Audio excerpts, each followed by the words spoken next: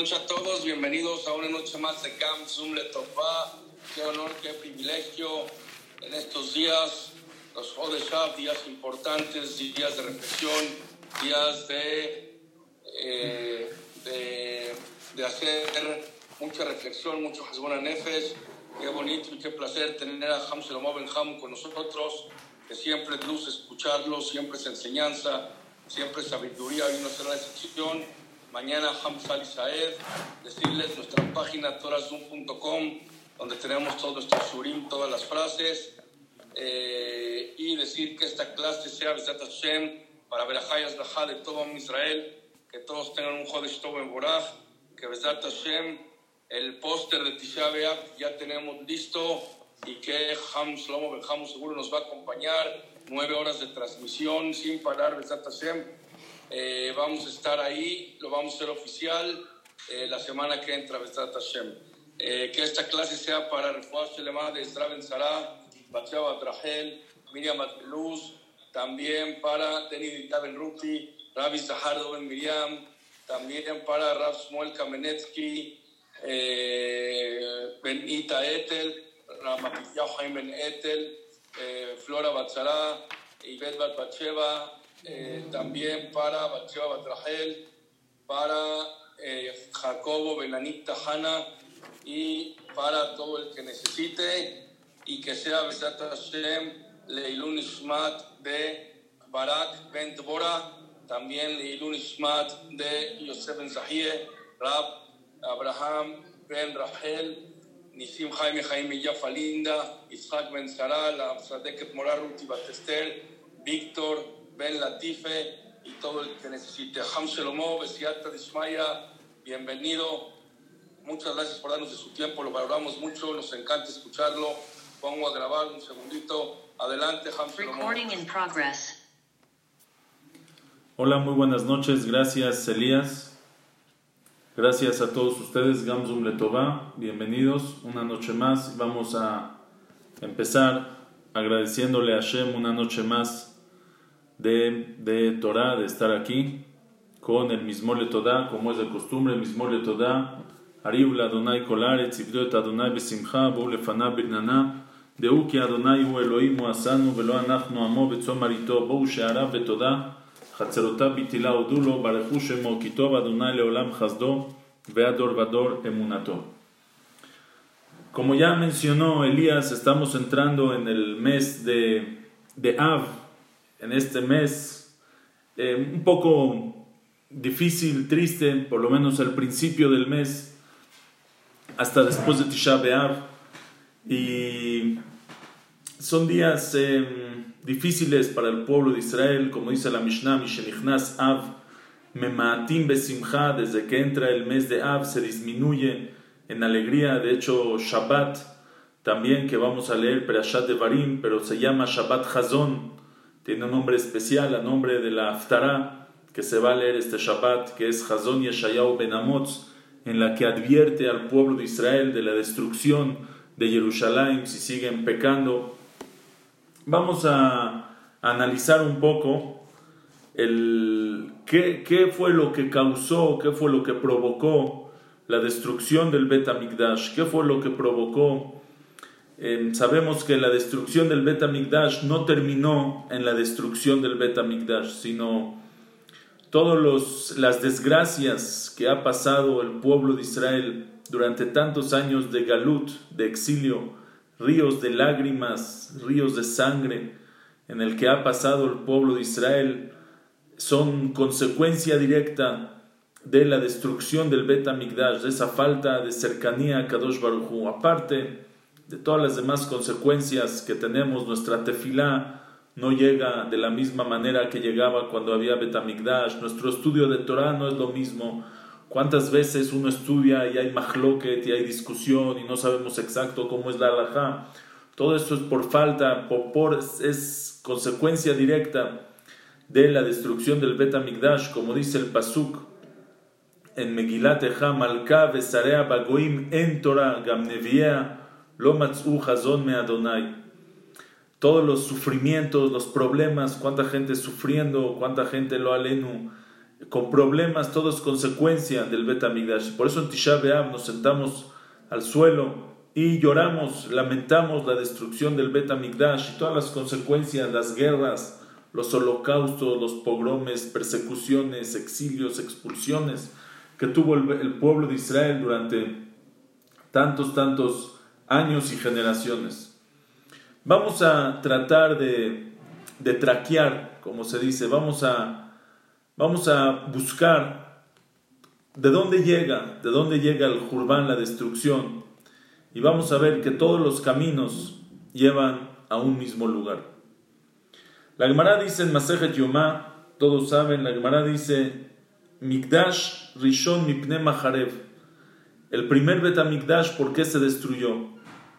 Es obvio que el Bet HaMikdash no se destruyó porque los Goim, porque el primer Bet HaMikdash que fue destruido por Nebuchadnezzar, el rey de Babel, y los babilonios, que era el imperio más grande de la época, y es obvio que el segundo Bet HaMikdash que fue destruido hace casi 2000 años en manos de Titus Arrasha, de Tito, de los romanos, es obvio que no se destruyó porque ellos quisieron dominar. Nadie puede entrar a la casa de Dios y hacer lo que Él quiere cuando Dios está. Por eso la Gemara pregunta, Mipne Maharev, ¿qué nosotros hicimos? Que hayamos expulsado a Hashem, que quitamos la presencia divina de Hashem. ¿Qué hicimos nosotros que Hashem permitió que entren a su casa y la destruyan? ¿Qué hicimos nosotros que cuando llegaron los babilonios y cuando llegaron los romanos, Hashem ya no estaba en su casa y no la defendió? ¿Qué es lo que pasó? ¿Qué nosotros hicimos? Y dice la Gemara, Mikdash, en la Masejet Yomá Daftet, Mikdash Rishon Mipne Maharev, el primer Bet HaMikdash, ¿por qué se destruyó? En la noche, el día de Tisha B'Av, se destruyó Mipne Shalosh Averot Shayubo, por los 3 pecados capitales que había en esa época, que son Avodah Zarah, Gilui Arayot, Shefijut Damim, idolatría, adulterio y asesinato. Que, como la Gemara dice en varios lugares, el principal pecado que había en la época del primer Bet HaMikdash era Avodah Zarah, era la idolatría. Había muchísimo Avodah Zarah que había en el primer Bet HaMikdash, y por eso se destruyó el Bet HaMikdash. Katzara Matzah Meistarea. Dice, abandonaron a Hashem, empezaron a servir otros dioses y Hashem los abandonó. Ahora la Gemara trae que ¿cómo fue que llegó a haber tanto Avodah Zarah en el pueblo de Israel? ¿De dónde llegó tanto Avodah Zarah, tanto idolatría en el pueblo de Israel? La Gemara dice en Masejet Shabat Nuvav Amud Bet que cuando se dividió el reinado de Israel en 2 reinados, cuando el pueblo de Israel sale de Egipto, por supuesto que somos un solo pueblo de 12 tribus, Moshe es el que guía al pueblo de Israel durante 40 años en el desierto. Moshe muere al final de los 40 años y Yehoshua es el que mete al pueblo de Israel a Eretz Israel, y empieza una época de más o menos 400 años de los Shoftim, o 300 años de los Shoftim, de los jueces, hasta que llega la época de los reyes. Shaul HaMelech es el primer rey. Hay un solo reinado en Israel. Shaul HaMelech es rey de todo Israel. Después sigue David, que es rey de todo Israel. Hashem le promete a David el reinado para él y para su descendencia. Después de David sigue Shlomo, y después de Shlomo, su hijo Rehabam, ahí se divide el reinado en 2. Malchut Yehudá y Malchut Israel. El reinado de Yehudá, que son los reyes de la descendencia de David, que en ese caso era Rehabam, el hijo de Shlomo, que reinaba sobre la tribu de Yehudá, sobre la tribu de Leví, sobre la tribu de Binyamin, y tenía el Bet HaMikdash en su parte. Y todos los demás, las 10 tribus, estaban bajo el gobierno de Israel, otro gobierno, que el rey era Yerovam ben Nebat. La Gemara dice que Yerovam se dividió 2 reinados en Israel, eran como 2 países de judíos, uno Yehudá, Judea, y el otro era Shomrón, o Israel. Dice la Gemara que había un problema que tenía Yerovam. Yerovam era rey, no tenía ningún problema, pero 3 veces al año el pueblo de Israel tiene que subir a Jerusalén. Y cuando el pueblo de Israel suba a Jerusalén y suba al Bet HaMikdash, porque es la mitzvah de subir al regel, ven, todo el pueblo de Israel está ahí. También está el rey de Yehudá, va a estar Rehabam, el hijo de Shlomo, nieto de David. Dice la Gemara que en el Harabait, en el Bet HaMikdash, nadie se puede sentar. La única persona que puede sentarse en el Bet HaMikdash es el rey de la descendencia de David. Entonces dijo Jeroboam, va a llegar el pueblo de Israel a Jerusalén.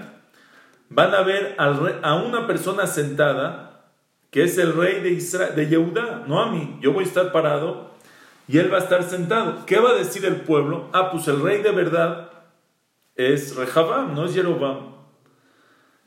Eso le causó conflicto a Jeroboam. Decidió que ya la gente no va a subir al regel, no va a dejar que nadie suba a Jerusalén. Hizo 2 agalim, 2 becerros, uno al norte de Israel, uno al sur de Israel, y ahí empezó el Avodah Zará.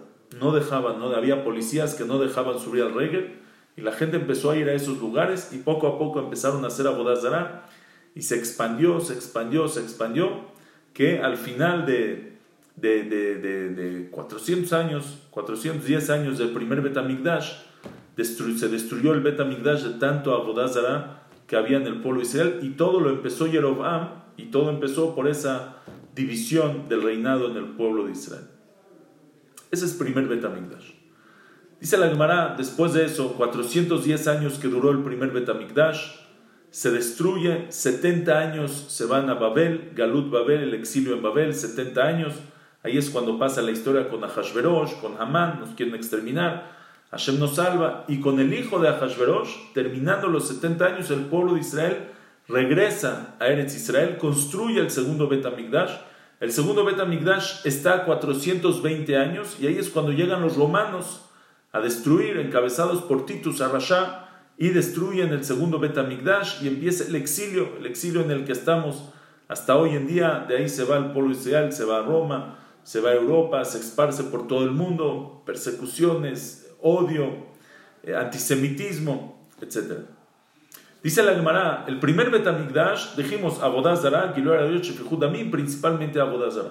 Pero el segundo Bet HaMikdash, la Gemara, eran gente tzadikim, no había Avodah Zará, no había idolatría, no había asesinatos, no había adulterio, por lo menos no tanto, que por eso se destruye el Bet HaMikdash.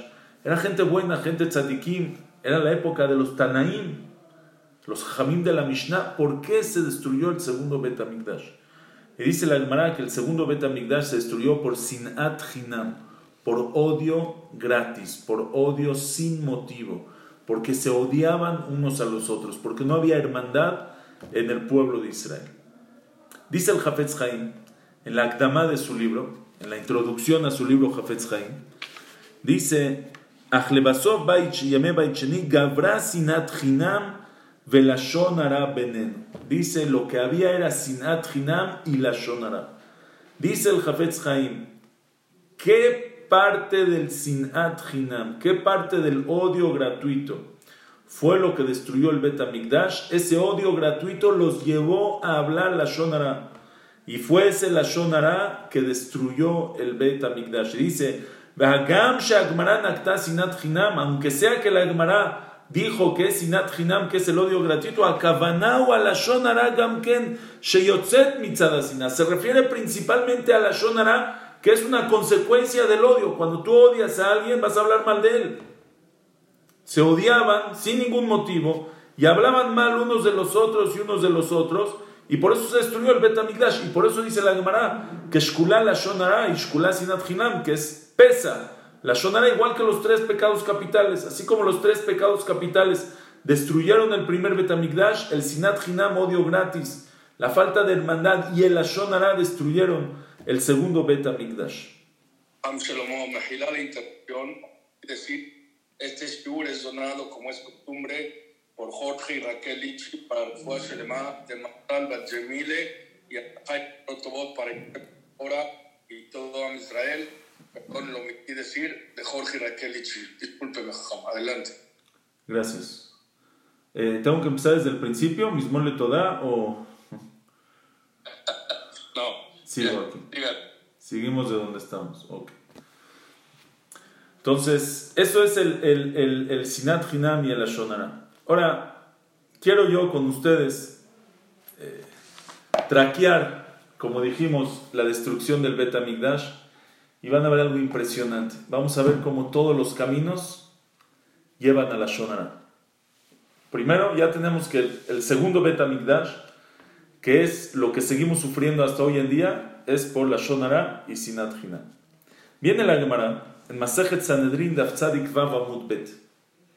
Dice la Gemara cuenta que cuando Nebuchadnezzar, Rasha, el rey de Babel, manda a su general, a su jefe del ejército, manda a Nebuzaradán a destruir Jerusalén. Jerusalén tenía una muralla, tenía portones, había que romper la muralla para poder entrar. Dice que mandó Nebuchadnezzar, mandó 300 mulas cargadas de unos martillos especiales de fierro, que son para romper fierro, que era para romper las murallas y los portones del Jerusalén. Dice que cuando llegó Nebuzaradán, dice, Kulu balatinu had dasha de Jerusalén. Tzadik Vav Amud Bet 96b para Joey. Dice que todos los martillos que tenía se los tragó un portón de Jerusalén. Trataba de pegarle al portón y milagrosamente se lo tragaba. El portón se tragaba el martillo. Dice la Gemara así: cuando vio que Jerusalén está protegida de una manera sobrenatural, no es algo normal que una puerta se trague al martillo, dice la Gemara, Baile Medar, quiso regresar, dijo, ¿qué hago aquí? Dice, no quiero, me da miedo que ahorita Hashem me castigue como castigó a Sanjerib unos años antes, que me vaya a pasar algo, yo mejor me regreso. Dice la Gemara, Nafka Kala, salió una voz del Shamaim y le dijo, Shavar bar Shavar, le dijo así, Shavar bar Shavar, el que brinca, hijo del que brinca. O sea, tú eres alguien que brinca, eres ágil, eres rápido. Tu papá así era, vienes de familia de gente rápida. Nebuzaradán, Shevar, apúrale, brinca, apúrale. De mata zimna de mak de shahari de jalá mikle. Dice, apúrale, destruye la ciudad. Llegó el tiempo de la ciudad de destruirse y del Bet HaMikdash de quemarse.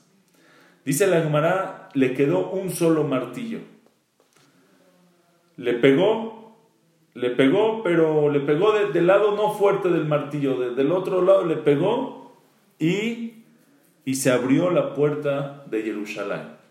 Viene en el libro Torat Chaim y dice, ¿por qué le dijeron a Nebuzaradán, Shavar bar Shavar, el que brinca, el ágil, hijo del ágil, apúrate a destruir Jerusalén? ¿Por qué se tenía que apurar para destruir Jerusalén? ¿Por qué apurarse?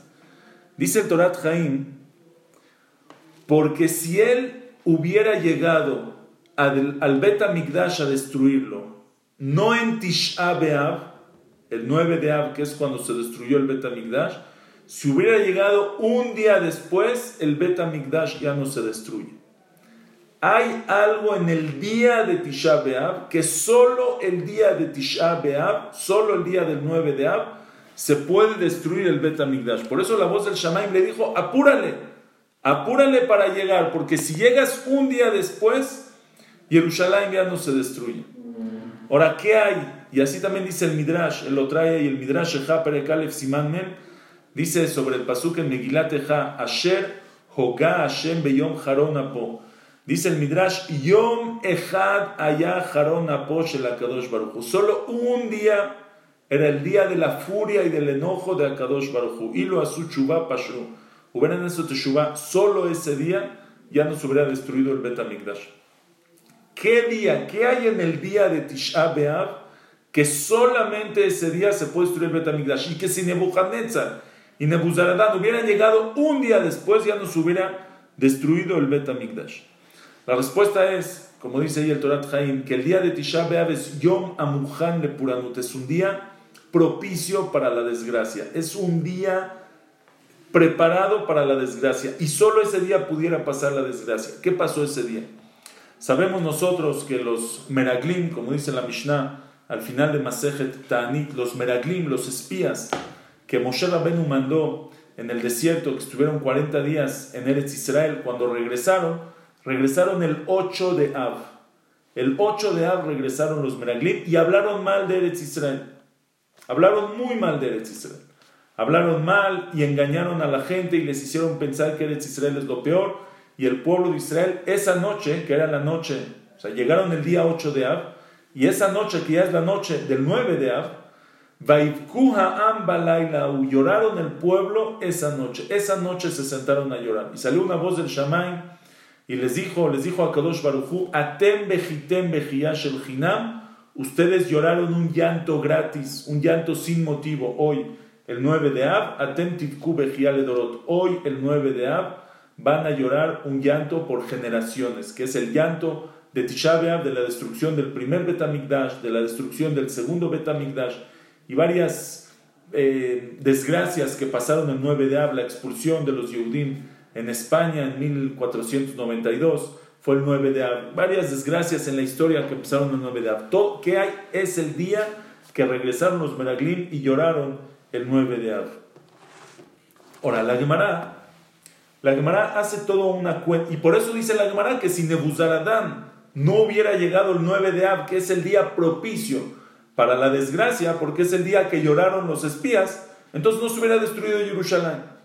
Ahora vean bien, viene la Gemara en Masejet Ta'anit Haftet Amud Bet 29a, y la Gemara hace la cuenta cómo es que los meraglim, que los espías regresaron el 9 de Av.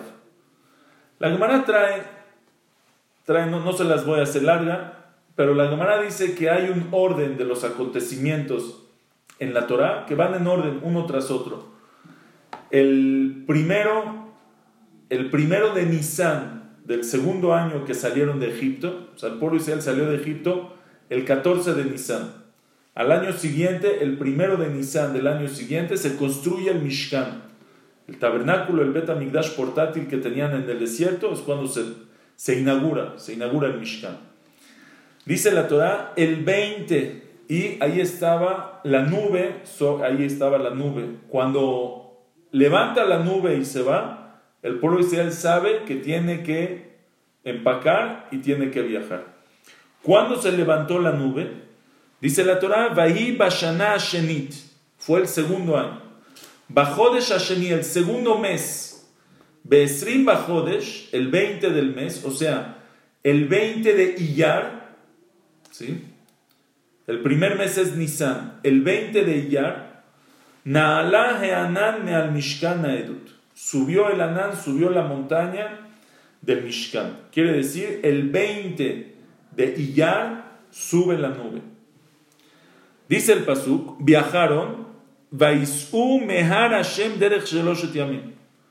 Y viajaron un viaje de 3 días. Pero la Gemara hace la derashá que Vais'u mehar Hashem, viajaron del monte, hasta ahí estaban en Har Sinai todavía, viajaron mehar Hashem, maher Hashem, viajaron rápido, se fueron.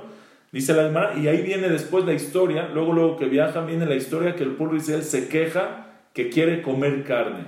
Dice la Gemara, ese mismo día que viajaron, que fue el 20 de Iyar, ese mismo día se quejaron que quieren comer carne. Y durante el viaje que tardó 3 días, estuvieron quejándose los 3 días que quieren comer carne.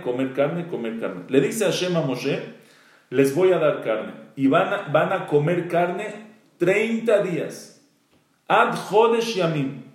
Dice, perdón, Ad Chodesh Yamim, hasta un mes van a comer carne. Un mes son 29 días. Un mes del mes de la Torah, el mes del lunar, son 29 días y poquito. Entonces, cuando dice el pasuk Chodesh Yamim, días del mes, son días completos, que son 29 días.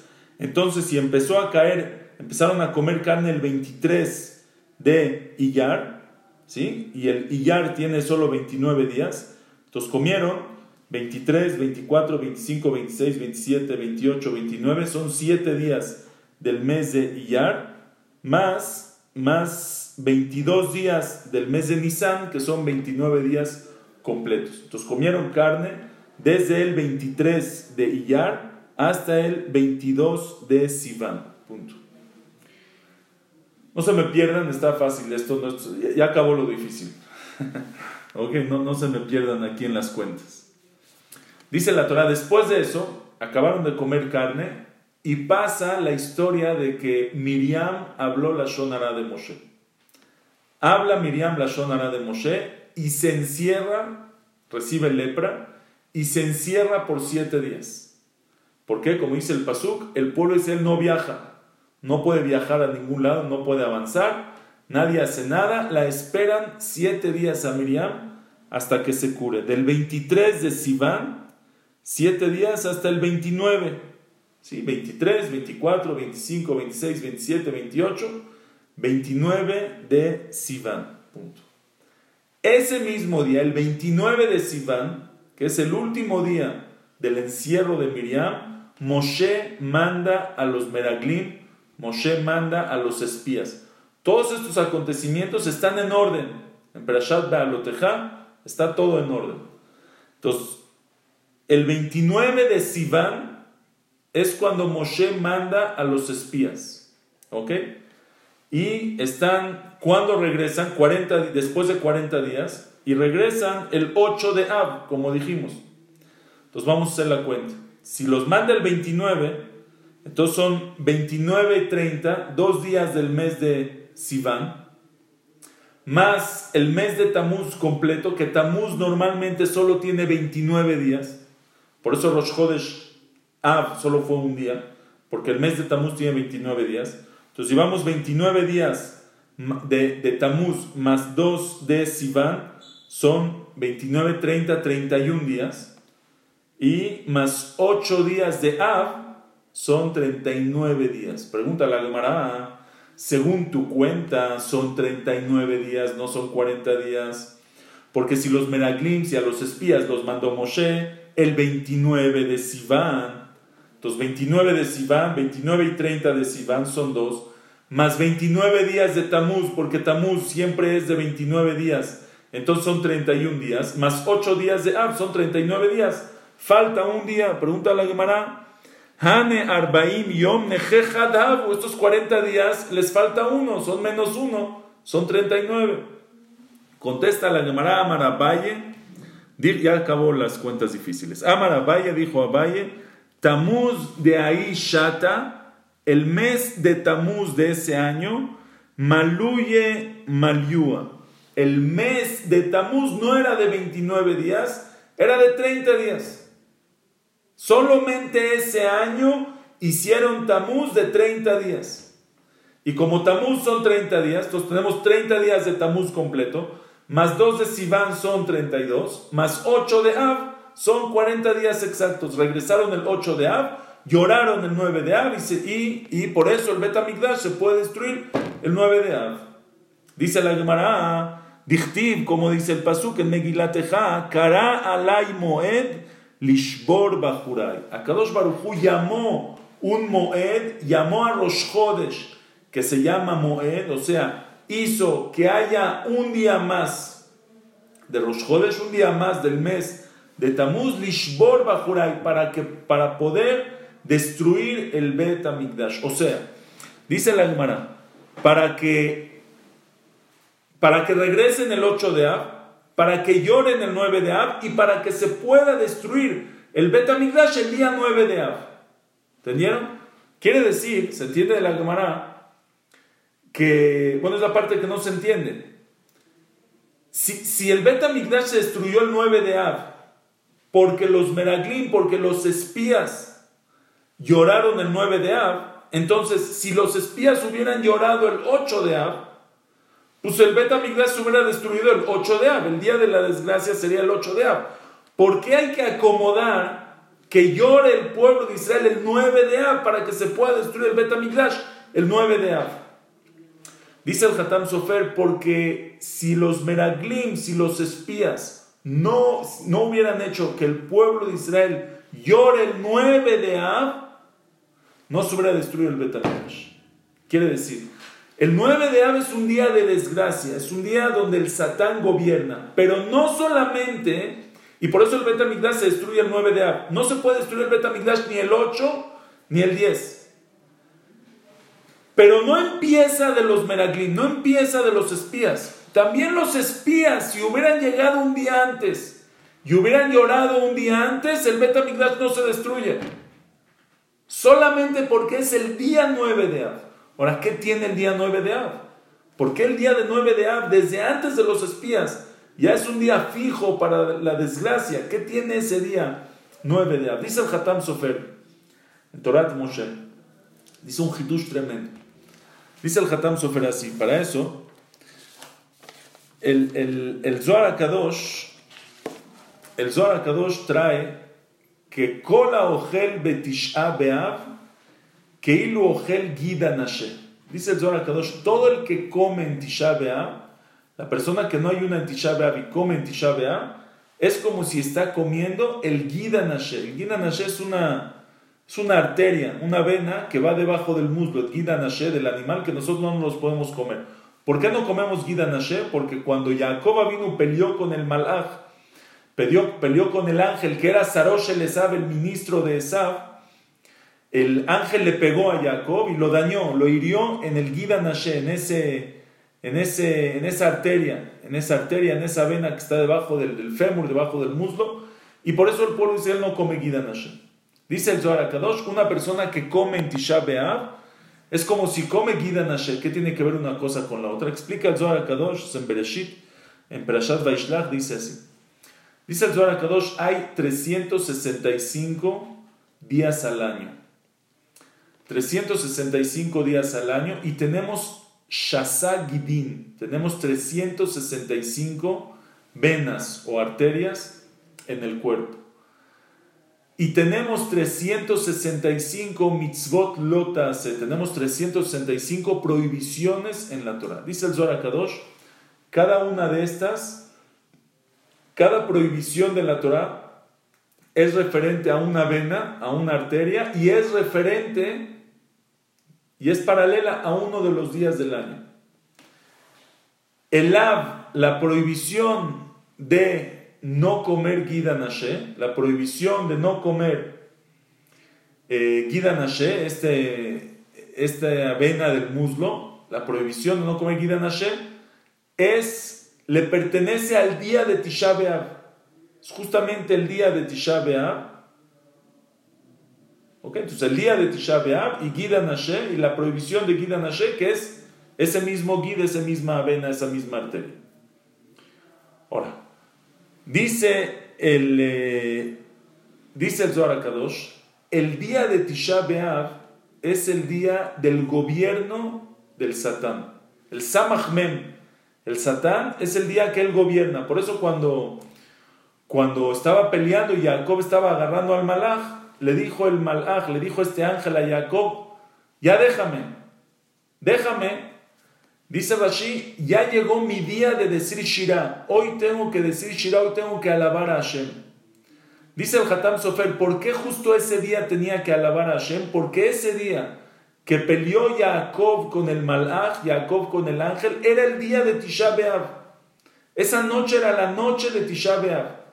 Y como es el día del gobierno del Samach Mem, del Satán, es su día de él, por eso es el día en el que él dice Shirah, en el que él es su día de alabar a Hashem, es su día de su gobierno. Y como es el día de él, por eso pudo dañar y herir a Jacob. Y desde ese entonces el Satán tiene la fuerza sobre el día de Tisha B'Av para herir al pueblo de Israel, a Jacob. Sarosh el Esav, el ministro de Esav. Por eso Esav, que es Roma, pudo gobernar los Goim pueden gobernar al pueblo de Israel en Tisha B'Av. Por eso dice la Gemara que una persona que tiene un juicio con un Goy en estos días, que no lo haga hasta después de Tisha B'Av. ¿Por qué? Porque ellos están ahorita arriba. No nos metemos con ellos en estos días. Y por eso se destruyó el Bet HaMikdash.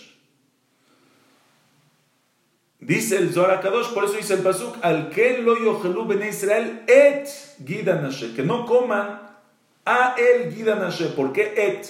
Et me viene a aumentar algo. Me viene a aumentar Tisha B'Av. Et, Aleph, Taf, Av, Tisha. El 9 de Av no comas. Y por eso el que come en Tisha B'Av, que está comiendo de la parte del Satán, es como si está comiendo Gidan Hashem, porque es referente este día con este día. Es lo que dice el Hatam Sofer. Entonces dice el Hatam Sofer, si es así, quiere decir que si los meraglim, si los espías hubieran regresado un día antes y el pueblo de Israel hubiera llorado un día antes, entonces no se fija la noche de Tisha B'Av, se fija la 8 de Av y no tiene que ver nada con el 9 de Av. Entonces el Bet HaMikdash solo se puede destruir el 9 de Av y solo se puede destruir porque también lloraron ahí los meraglim, los espías. Si no, no se puede. Entonces todo tenía que pasar la noche de Tisha B'Av.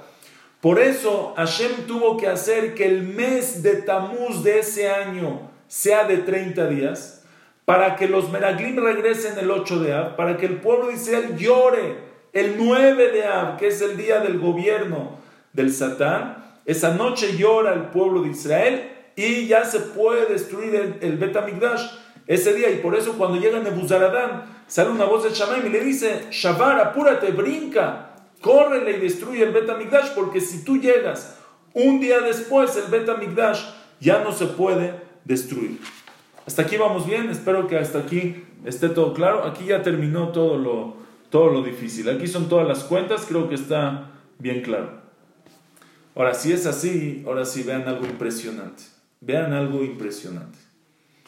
El segundo Bet HaMikdash que dijimos, ¿por qué se destruyó? Por Sinat Hinam y la Shonara. Claramente, si queremos traquear el motivo, traquear la destrucción del segundo Bet HaMikdash, nos vamos a topar con Sinat Hinam, con odio y con la Shonara. Eso está clarísimo.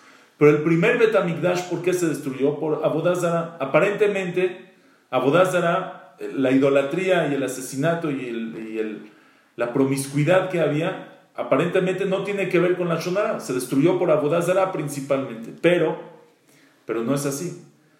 Porque ¿quién provocó que en Tisha B'Av se pueda destruir el Bet HaMikdash? ¿Qué dijimos? Si Nebuzaradán hubiera llegado otro día, no se destruye. Tiene que llegar en Tisha B'Av. ¿Por qué en Tisha B'Av? Porque Tisha B'Av fue el día que regresaron los espías y lloraron al pueblo de Israel y hablaron la Shonara de la tierra de Israel. Si los meraglim, si los espías no hubieran hablado la Shonara y no hubieran llorado el pueblo de Israel esa noche, aunque haya Avodah Zarah, no se destruye el primer Bet HaMikdash. Porque se necesita el día del 9 de Av, que es el día de los espías, que es cuando regresaron de hablar y hablaron la Shonara. Quiere decir que también la ruta, el camino de la destrucción del primer Bet HaMikdash, también es la Shonara. Y ahora vean algo tremendo. ¿Y quién provocó? ¿Qué provocó que los meraglim, que los espías, regresen en Tisha B'Av? Un día se aumentó por el mes de Tamuz. Pero si Miriam no hubiera hablado la Shonara de Moshe y no estuviera encerrada 7 días, todo hubiera sido 7 días antes. Y a los meraglim, a los espías, los hubiera mandado Moshe 7 días antes. Y hubieran regresado 7 días antes. Y no hubieran regresado en Tisha B'Av. Y si no regresan en Tisha B'Av, no lloran en Tisha B'Av. Y si no lloran en Tisha B'Av, no se destruye el Bet HaMikdash. Quiere decir que si nos vamos más para atrás, también nos topamos con el Ashonara. El Ashonara de Miriam hizo que el pueblo de Israel se espere 7 días, y como se esperaron 7 días, entonces mandaron a los espías el 29 de Sivan, y por eso regresaron el 8 de Av, y por eso lloraron el 9 de Av, y si hubiera sido 7 días antes, no llegan el 9 de Av, y no se destruye el Bet HaMikdash, porque el día tiene que ser Tisha B'Av, y no hubiera sido Tisha B'Av. Y si nos queremos ir más para atrás todavía, ¿por qué tienen que mandar espías? Porque salieron de Egipto y quieren conocer Eretz Israel. Pero ¿quién los mandó a Egipto? ¿Por qué el pueblo de Israel, si Abraham, Isaac y Jacob vivían en Eretz Israel, por qué tuvieron que salir? ¿Por qué tuvieron que salir? Porque Yosef habló la Shonara de sus hermanos. Y los hermanos lo odiaron. Sinat Hinam, hubo odio entre hermanos. Y lo vendieron. Y por eso tuvieron que bajar a Egipto. Y por eso cuando salen mandan a los espías. Y por eso los espías hablan. Y por eso se fija la noche de Tisha B'Av. Y si no hubiera pasado eso, tampoco tuviéramos Tisha B'Av. Quiere decir que todos los caminos llevan a Tisha B'Av. Pero ¿qué hubiera pasado si Miriam habla la Shonara y los espías hablan en Tisha B'Av y todo, y el pueblo de Israel no hace Avodah Zarah? tampoco se destruye el primer Bet HaMikdash. Si no hay pecado, no se destruye el Bet HaMikdash. Viene la Gemara en Masejet Shabat, Daf Nun Vav Amud Bet 56b, y dice la Gemara, ¿por qué se destruyó el Bet HaMikdash que dijimos por Avodah Zará? ¿Y quién provocó a que hagan Avodah Zará? Yerovam, como dijimos, Yerovam ben Nebat, cuando se dividió el reinado del reinado de Israel, cuando se dividió en dos. Dice la Gemara, ¿y por qué se dividió el reinado de David? ¿Por qué se dividió el reinado de David en dos? Dice la Gemara, porque David Amelech recibió la Shonara. David Amelech, había toda una historia ahí que Tzivá, uno de los esclavos que era todavía de Shaul, habló mal de su patrón, de Mefiboshet, y David le creyó. Y David aceptó ese Lashon Hara. Y dice la Gemara, a la hora que David aceptó el Lashon Hara y dijo, Atavet Tzivat Achlekuet Asadeh, dijo que un campo se lo van a dividir, salió una voz del Shammai y me dijo, tú aceptaste el Lashon Hara, creíste el Lashon Hara que hablaron de Mefiboshet y dividiste su campo, también tu reinado se va a dividir en dos. Y dice la Gemara, Amar Rav Yehuda Amar Rav, dijo Rav Yehuda en nombre de Rav, Besha'a she'amar David le Mefiboshet ata vetzivat achlekuet asadeh, en el momento que David le dijo a Mefiboshet, tú y Tzivá van a dividir el campo, Yatzta bat kol ve'amralo, salió una voz del Shammai y le dijo, Rehab'am ve Yerovam yachlekuet ameluja, Rehab'am tu nieto y Yerovam se van a dividir el reinado. Amar Rav Yehuda Amar Rav, dijo Rav Yehuda Amar Rav, Ilmale lo kibel David lashon hara, si David no hubiera recibido ese Lashon Hara, lo nechleka malchut be David, no se hubiera dividido el reinado de David. Velo abdu Israel avodah zará, y el pueblo de Israel no hubiera hecho avodah zará, porque no estuviera la división del reinado. Velo galinu me'artzenu, y no hubiéramos exiliado de nuestra tierra. Dice la Gemara, el motivo que llevó a la avodah zará fue la división del reinado, y el motivo de la división del reinado fue la Lashon Hara que David recibió de Tzivá. Todos los caminos llevan a la Lashon Hara. Por donde veas la destrucción, por donde traques el Jurban, la destrucción de Jerusalén, vas a llegar a la Lashon Hara. La Lashon Hara destruyó nuestro pueblo, y hasta que no arreglemos el Lashon Hara, el Sinat Hinam, el odio, no se va a destruir el Bet HaMikdash. Vean esto, tremendo que hay aquí. Dice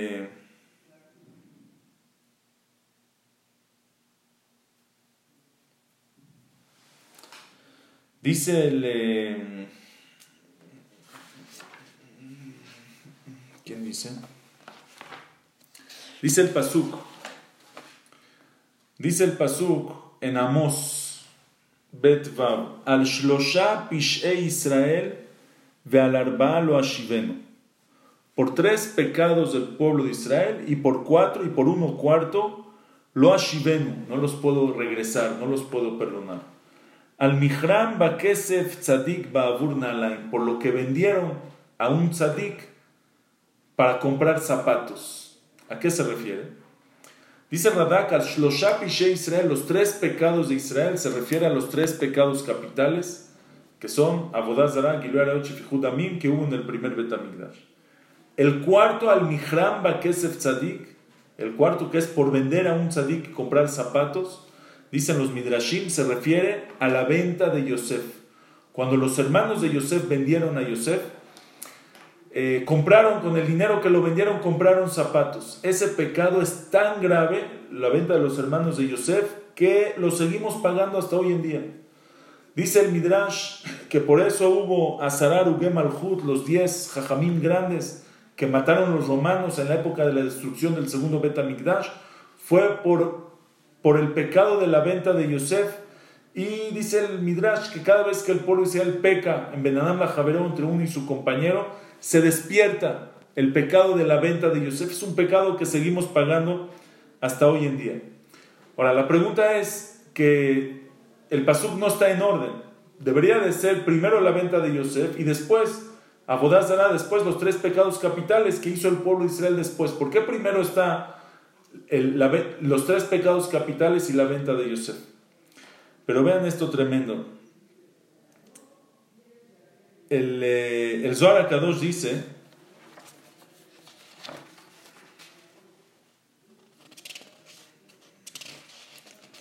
el Zohar HaKadosh dice así, es en Perashat Vayeshev,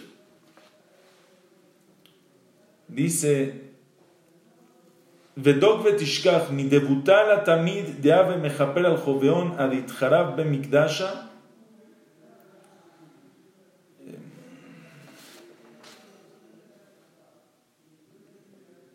Perdón, dice el Zohar HaKadosh, después de que se construyó el segundo Bet HaMikdash y el pueblo de Israel estuvo 420 años por el Zehut de la Torah que estudiaban, dice, cuando se cumplieron los 420 años, Garam Jová de Sinat Hinam, provocó el pecado de Sinat Hinam, de odio gratuito. Dice, Veit ar hai Sinat Hinam de Kadmeta, y se despertó el Sinat Hinam del principio. Quiere decir, cuando el pueblo de Israel tuvo Sinat Hinam en el segundo Bet HaMikdash, odio gratuito, despertaron el Sinat Hinam, el odio, el pecado de la venta de Yosef. Y como despertaron el pecado de la venta de Yosef, dice, por eso se destruye el segundo Bet HaMikdash, y dice algo tremendo. Dice el Zohar HaKadosh, y por eso Ukeden Yai Viaton Kucha Berihu, y por eso los entregó a Kadosh Baruj Hu, Vidá de man de San Elon Sinat Hinam, en manos de quien los odia, Sinat Hinam, odio gratuito. Dice el Zohar HaKadosh, tremendo. Los goim, los pueblos nos odian. Y si tú preguntas por qué nos odian, no vas a encontrar una respuesta. Porque cuando teníamos dinero, es porque somos ricos, por eso nos odian. Cuando el pueblo de Israel son pobres, porque son pobres. Cuando están enfermos, traen enfermedades. Cuando son los únicos que no se enferman, son los únicos que no se enferman. Todo lo que haga el pueblo de Israel, si cumple mitzvot, son diferentes. Si no cumples mitzvot, te quieres asimilar, no te aceptamos. Todo lo que hagamos, nos van a odiar. Sinat Hinam, odio gratis, odio sin motivo. En la ONU, en la Organización de las Naciones Unidas, un gran porcentaje de las resoluciones que hay en la Comisión de Derechos Humanos, el 38%. El 38% de las resoluciones de la Comisión de Derechos Humanos de la Organización de las Naciones Unidas es en contra de Israel. ¿Están entendiendo?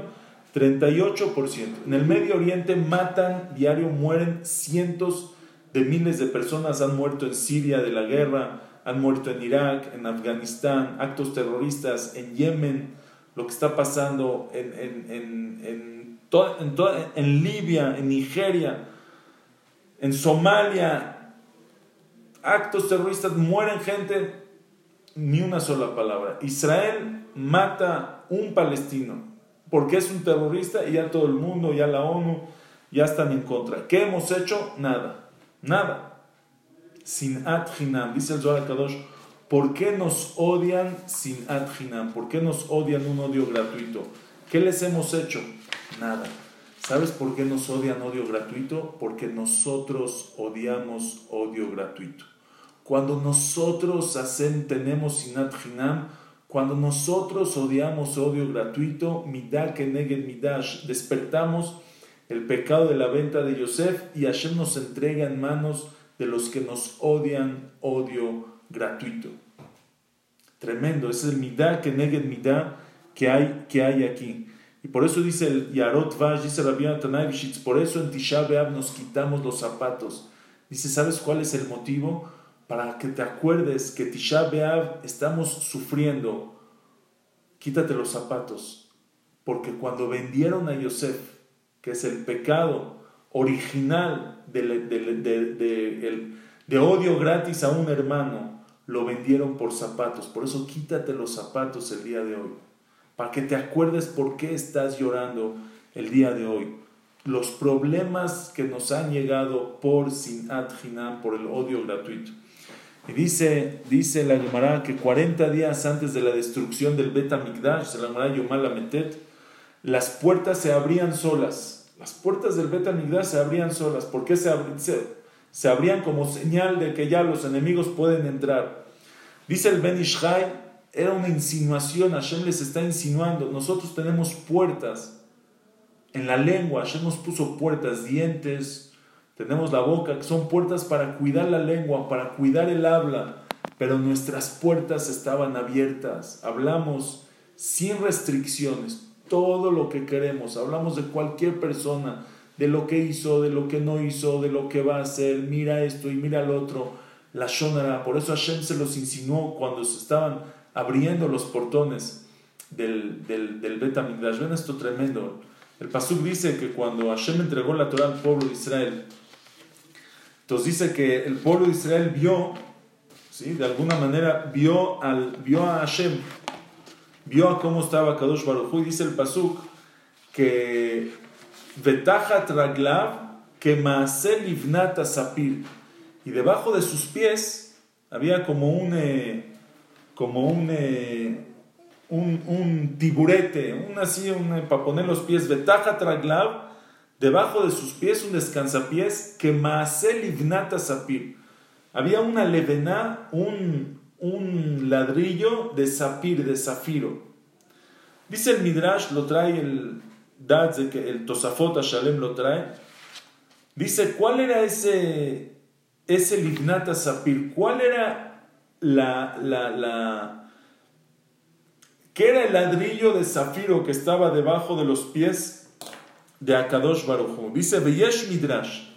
Dice, hay un Midrash que cuando el pueblo de Israel estaba esclavizado en Egipto, entonces una vez había una mujer que estaba embarazada y le vino a ayudar a su esposo en el trabajo. Su esposo ya no daba, tenían que hacer los ladrillos para construir, y vino su esposo, aunque estaba embarazada, vino a ayudarlo a su esposo.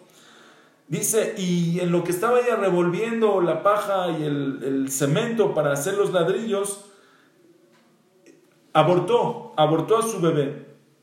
Y abortó a su bebé y todavía no estaba formado, y todo lo que le salió, todo lo que abortó, Nafal Betí, todo eso se cayó y se revolvió con el cemento, y lo revolvieron porque les estaban pegando ahí, lo hicieron un ladrillo para poner. Dice el Midrash, y vino Gabriel a Malach, vino el ángel Gabriel, y le trajo esa levená, le trajo ese ladrillo a Kadosh Baruj Hu y le dijo, Re'e kama baneja mitmotetim ven beshivut kashe. A Kadosh Baruj Hu, ve a tus hijos, ve a tu pueblo, mira, ve este ladrillo hecho del feto de una mujer embarazada que le fue a ayudar a su esposo que abortó ahí mismo. Dice, y a Kadosh Baruj Hu lo puso frente a él, le zicarón, puso ese ladrillo frente a él para recuerdo. Dice, Ubechol zman shayu Israel bemitzrayim, todo el tiempo que el pueblo de Israel estaba en Egipto, aitá otá levená lefanable zicarón. Esa levená, ese ladrillo estaba bajo los pies de Hashem, estaba frente a Hashem, le zicarón, para recuerdo, para recordar el sufrimiento del pueblo de Israel. Ukshenigalú, y cuando el pueblo de Israel se salvó, cuando el pueblo de Israel salió de Egipto, cuando ya fue la Geulá, la salvación, y Nijá Kadosh Baruj Hu tajat raglav, la puso a Kadosh Baruj Hu debajo de sus pies. Veor vejetva lefanav, y había luz y alegría frente a él, que el pueblo de Israel ya está salvado, ya salió, ya fue redimido de Egipto. Veainu dichti vetajat raglav que maaseh livnat asapir, debajo de sus pies estaba este ladrillo que ya era de luz, ya era de zafiro. ¿Hasta cuándo estuvo ese ladrillo de zafiro debajo de los pies de Akadosh Baruj Hu? Ubechurban betamikdash y Shlihal Haaretz. Pero en la destrucción del Bet HaMikdash, Hashem agarró ese ladrillo y lo aventó. Y es lo que dice el pasuk en Ejá, Ishlich mishamayim eretz tiferet Israel, velo zachar adom raglav beyom hapo, velo zachar, Hashem no recordó a Adom raglav, lo que tenía el descansapiés que tenía beyom hapo el día de su enojo. Agarró a Hashem ese ladrillo y lo aventó en la destrucción del Bet HaMikdash. Yo les pregunto,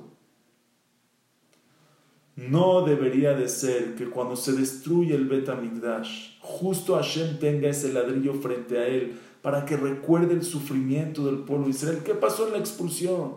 ¿Qué pasó en la destrucción? El pueblo de Israel fue expulsado, los vendieron de esclavos, los pusieron en los mataron, los asesinaron, los expulsaron, no les dejaban trabajar. Hashem, justo en el momento que más necesitamos que ese ladrillo esté frente a ti, lo avientas. ¿Saben cuál es la respuesta? La respuesta es, ese ladrillo ¿de dónde llegó?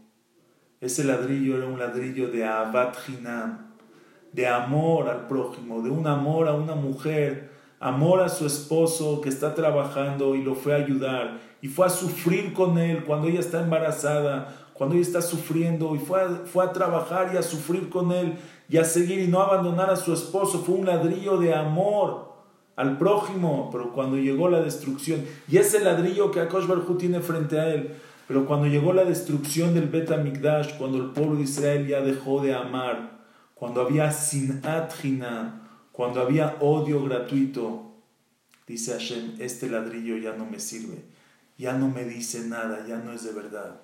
Ishlich mishamayim eretz tiferet Israel. Hashem avienta ese ladrillo y ya no lo tiene más. ¿Cuándo va a regresar ese ladrillo? ¿Cuándo Hashem va a volver a regresar el ladrillo?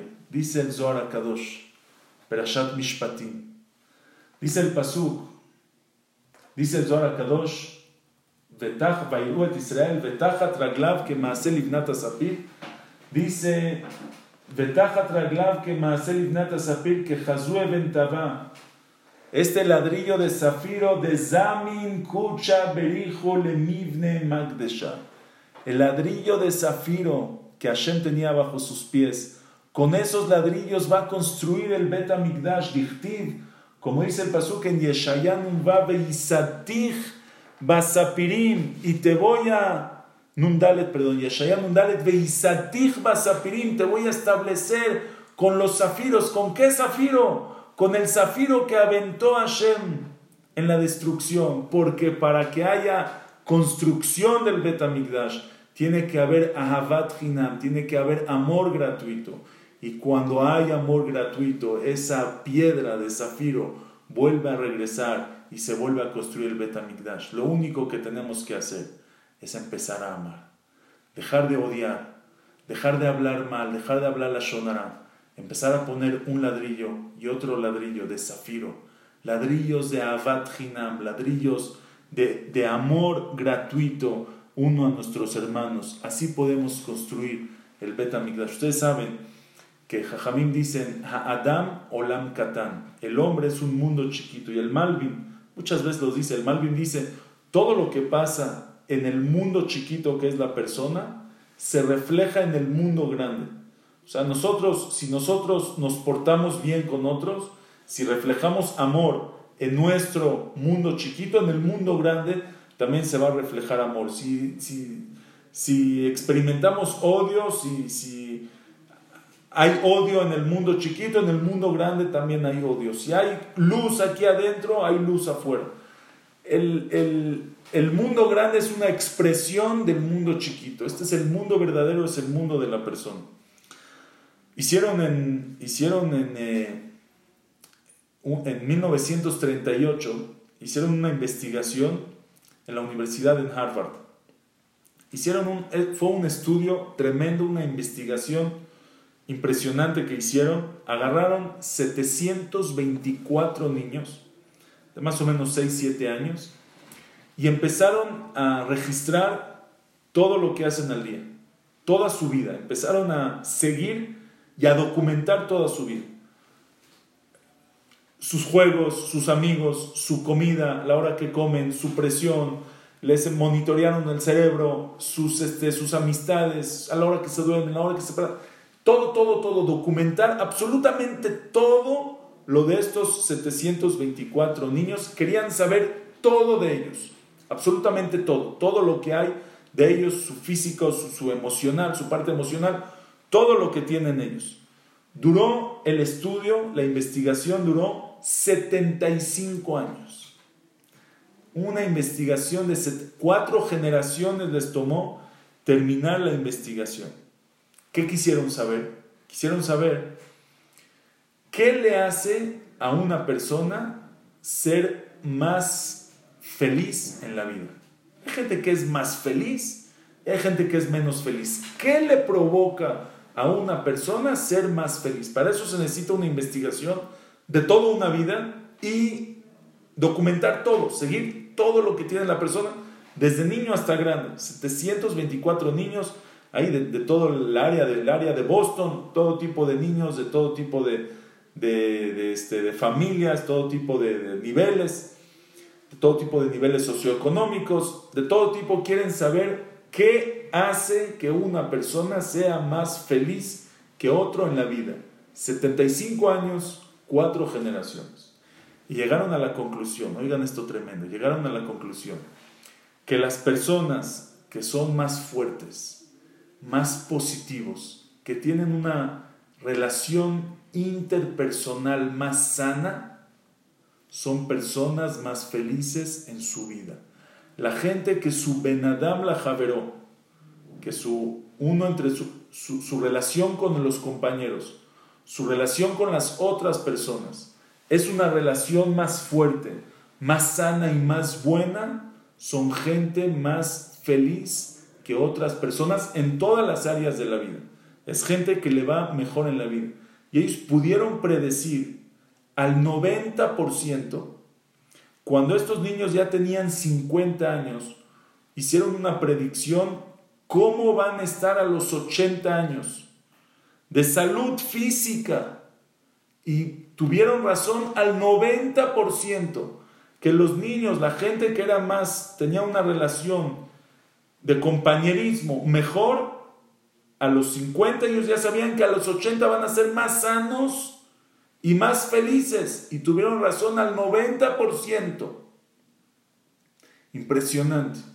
Esa conclusión que le tardó a la Universidad de Harvard, a los investigadores de Harvard, 4 generaciones, 75 años.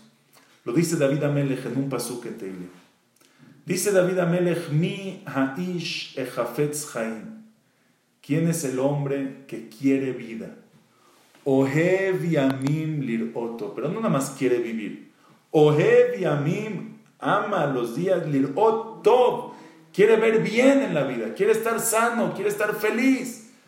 Quiere ser alegre en la vida. ¿Sabes quién es esa persona que va a ser alegre en la vida?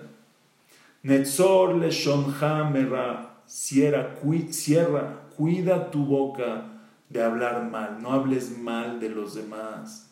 No hables a sus espaldas de los demás. No hables mal, no les hables mal a tus amigos. No cortes relaciones. Usfateja midaber mirma, tus labios de hablar mentiras. Surmerá, aléjate de lo malo, no le hagas cosas malas a tus amigos, a tus compañeros, a la gente que te rodea. Vase top, solo hazles cosas buenas, ten una relación positiva con tus compañeros.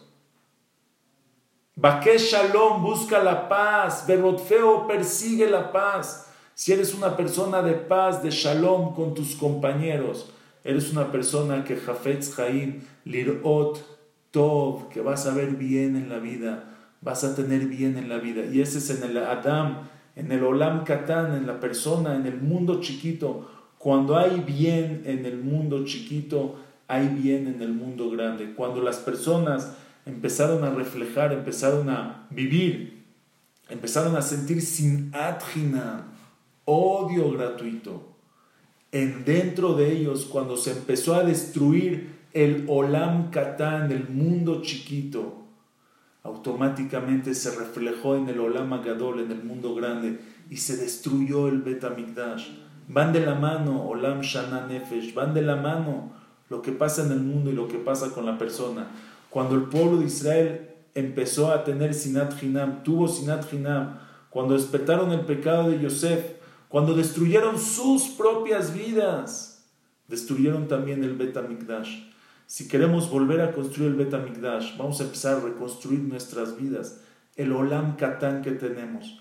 Cada persona que amemos, no porque me hizo algo bueno, porque me hizo algo malo, pero lo voy a querer ahavat hinam, eso es odio gratis, eso es amor gratis. Amor gratis es alguien que no lo tengo que amar, que no tengo por qué quererlo, que no tengo por qué hacerle favores, que no tengo por qué prestarle dinero, que no tengo por qué hablar bien de él, que no tengo por qué ayudarle a buscar trabajo. que no tengo por qué ayudarle a buscar un doctor, que no tengo por qué ver por él y preguntarle cómo estás. Y de todas maneras lo quiero y lo amo. Y le digo, ven, te voy a ayudar. Oye, pero ayer me dijo, no importa, Ahavat Hinam, gratis, sin ningún motivo, yo lo voy a querer. Cuando cerremos la boca de no hablar la Shonara, cuando nos aguantemos, que no estén las puertas abiertas, que haya restricción. Muy difícil dejar de hablar la Shonara en un día. Un Lashon Hara al día, aguántate. Uno. Cuando empecemos a tener Ahavat Hinam, vamos a agarrar ese Livnat Sapir, ese ladrillo de zafiro que está tirado en el piso. Y con eso vamos a construir el Bet HaMikdash. Y le vamos a pedir a Kadosh Baruj Hu. A Kadosh Baruj Hu no sé cuántos ladrillos llevas construyendo el Bet HaMikdash. Pero si te falta uno, que sea el mío. El mío, el que yo te voy a dar hoy. El Ahavat Hinam que yo voy a hacer hoy. El amor al prójimo que voy a hacer hoy. Voy a reforzar una amistad hoy. Voy a pedir perdón hoy. Tisha B'Av. Ojalá que venga el Mashiach, que no tengamos que sentarnos en el piso. Ya basta de sentarnos y rompernos la espalda cada año. Ya basta de sufrimiento, ya basta de gente, de huérfanos, ya basta de enfermedades, lo aleno, que hay en el pueblo de Israel. Este mes de Av, estos días, vamos a reforzar el Ahavat Hinam. Vamos a pedir perdón a alguien. Vamos a marcarle a alguien. Oye, mira, ya estuvo bueno. Vamos a arreglar las cosas. Oye, mira, te quiero pedir perdón. Me quiero disculpar. Es incómodo. Un minuto. Un minuto de incomodidad. Y luego vives una vida plena. Una vida alegre. Te quitas. Hay gente que carga odios, carga sentimientos negativos, los carga por años, los carga en su cabeza. ¿Para qué? ¿Qué necesidad? ¿Qué necesidad? ¿Para qué? ¿Qué necesidad? No hace falta. No hace falta. Vamos a perdonar, vamos a liberar espacio en nuestra mente. Vamos a ser felices y vamos a hacer un mundo más feliz. Vamos a tener, si tenemos relaciones mejores con las personas, tenemos una vida más feliz. Y así, si en el Olam Katán hay construcción, hay reconstrucción, en el Olam Agadol hay reconstrucción, que veamos con esto la llegada del Mashiach Tzidkenu, que pongamos ese va a ser nuestro donativo. Hashem no nos pide dinero para... Si ahorita hubiera venido el Mashiach y hubiera dicho, Señor, es una colecta, el Eliyahu Anabí hace un matching, ahorita de 48 horas... para construir el Bet HaMikdash, todo el mundo hubiera donado. Todo el mundo, lo que sea hubiera donado. Gente, yo creo que si piden construir, gente vende su coche, vende su casa para construir el Bet HaMikdash. No nos pide, Hashem no nos pide dinero, no nos pide tu coche, no te pide tu casa. Tena beni libjali, Hashem te dice, dame tu corazón. Dame una Ahavat Hinam, dame un Lashon Hara que dejes de hablar. Dame una amistad, Ahavat Hinam, de alguien que no lo tengas que amar. Que lo ames, arregla un problema de tu vida. Yo estoy seguro, dice Hashem, esos son los ladrillos que van a estar construidos, que se construyen el Bet HaMikdash. Ojalá lo veamos en nuestros días, pongamos nuestra piedra, nuestro Livnat Sapir, nuestro ladrillo de zafiro que vamos a poner, de Ahavat Hinam, de amor gratuito. Veamos la llegada del Mashiach Tzidkenu, veamos la Yeshua del pueblo de Israel, veamos la salvación. Veamos la alegría con nuestros ojos. Vetejezena enenu beshuvcha leTzion berachamim. Que vean nuestros ojos cuando Hashem regresa a Tzion con mucha misericordia, con felicidad, con alegría. Bimerá beyamenu. Amén. Muchísimas gracias. Gracias Elías. Gracias Gamzum Letová. Y muy buenas noches. Amén, amén. Vamos, Fernando. Yo lo escucharía otras horas. Como me escriben acá y me dicen, Aham Shlomo Benhamu, usted es muy grande de sabiduría. Desde Argentina, siempre, Atak Baruch, su historia es loable, y su interpretación y como de la Torah es sumamente está un poco, no sé si solo yo, Elías, pero se oye muy cortado. ¿Se oye cortado? Sí. Tengo toda la señal de internet. ¿Cortado todavía? Un poquito, sí. No sé qué sea. A ver, un segundito. No sé por qué razón. Dice acá, ¿está mejor?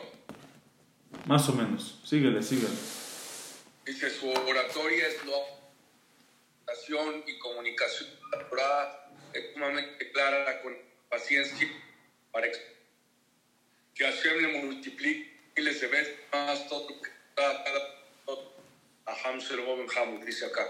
Amén. Muchas gracias, igualmente. Dice Jajam, ojalá siga otra hora. Gracias a Ham por entender los trasfondos de una forma tan ágil. Denota su gran preparación, su profesionalismo. Gracias por esta clase de Tová. Jajam, se pasó muy rápido la hora. ¿Qué le quiero hablar otra hora? Así me ponen. Mira, todos los que quieren escuchar una hora más, que se metan a tu Torah Zoom y se tomen ahí otra clase de una hora.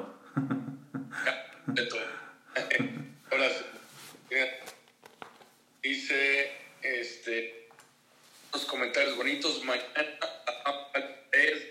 y mañana les diré quién estará el domingo. También haremos ya nuestro póster de Tisbeab para la semana.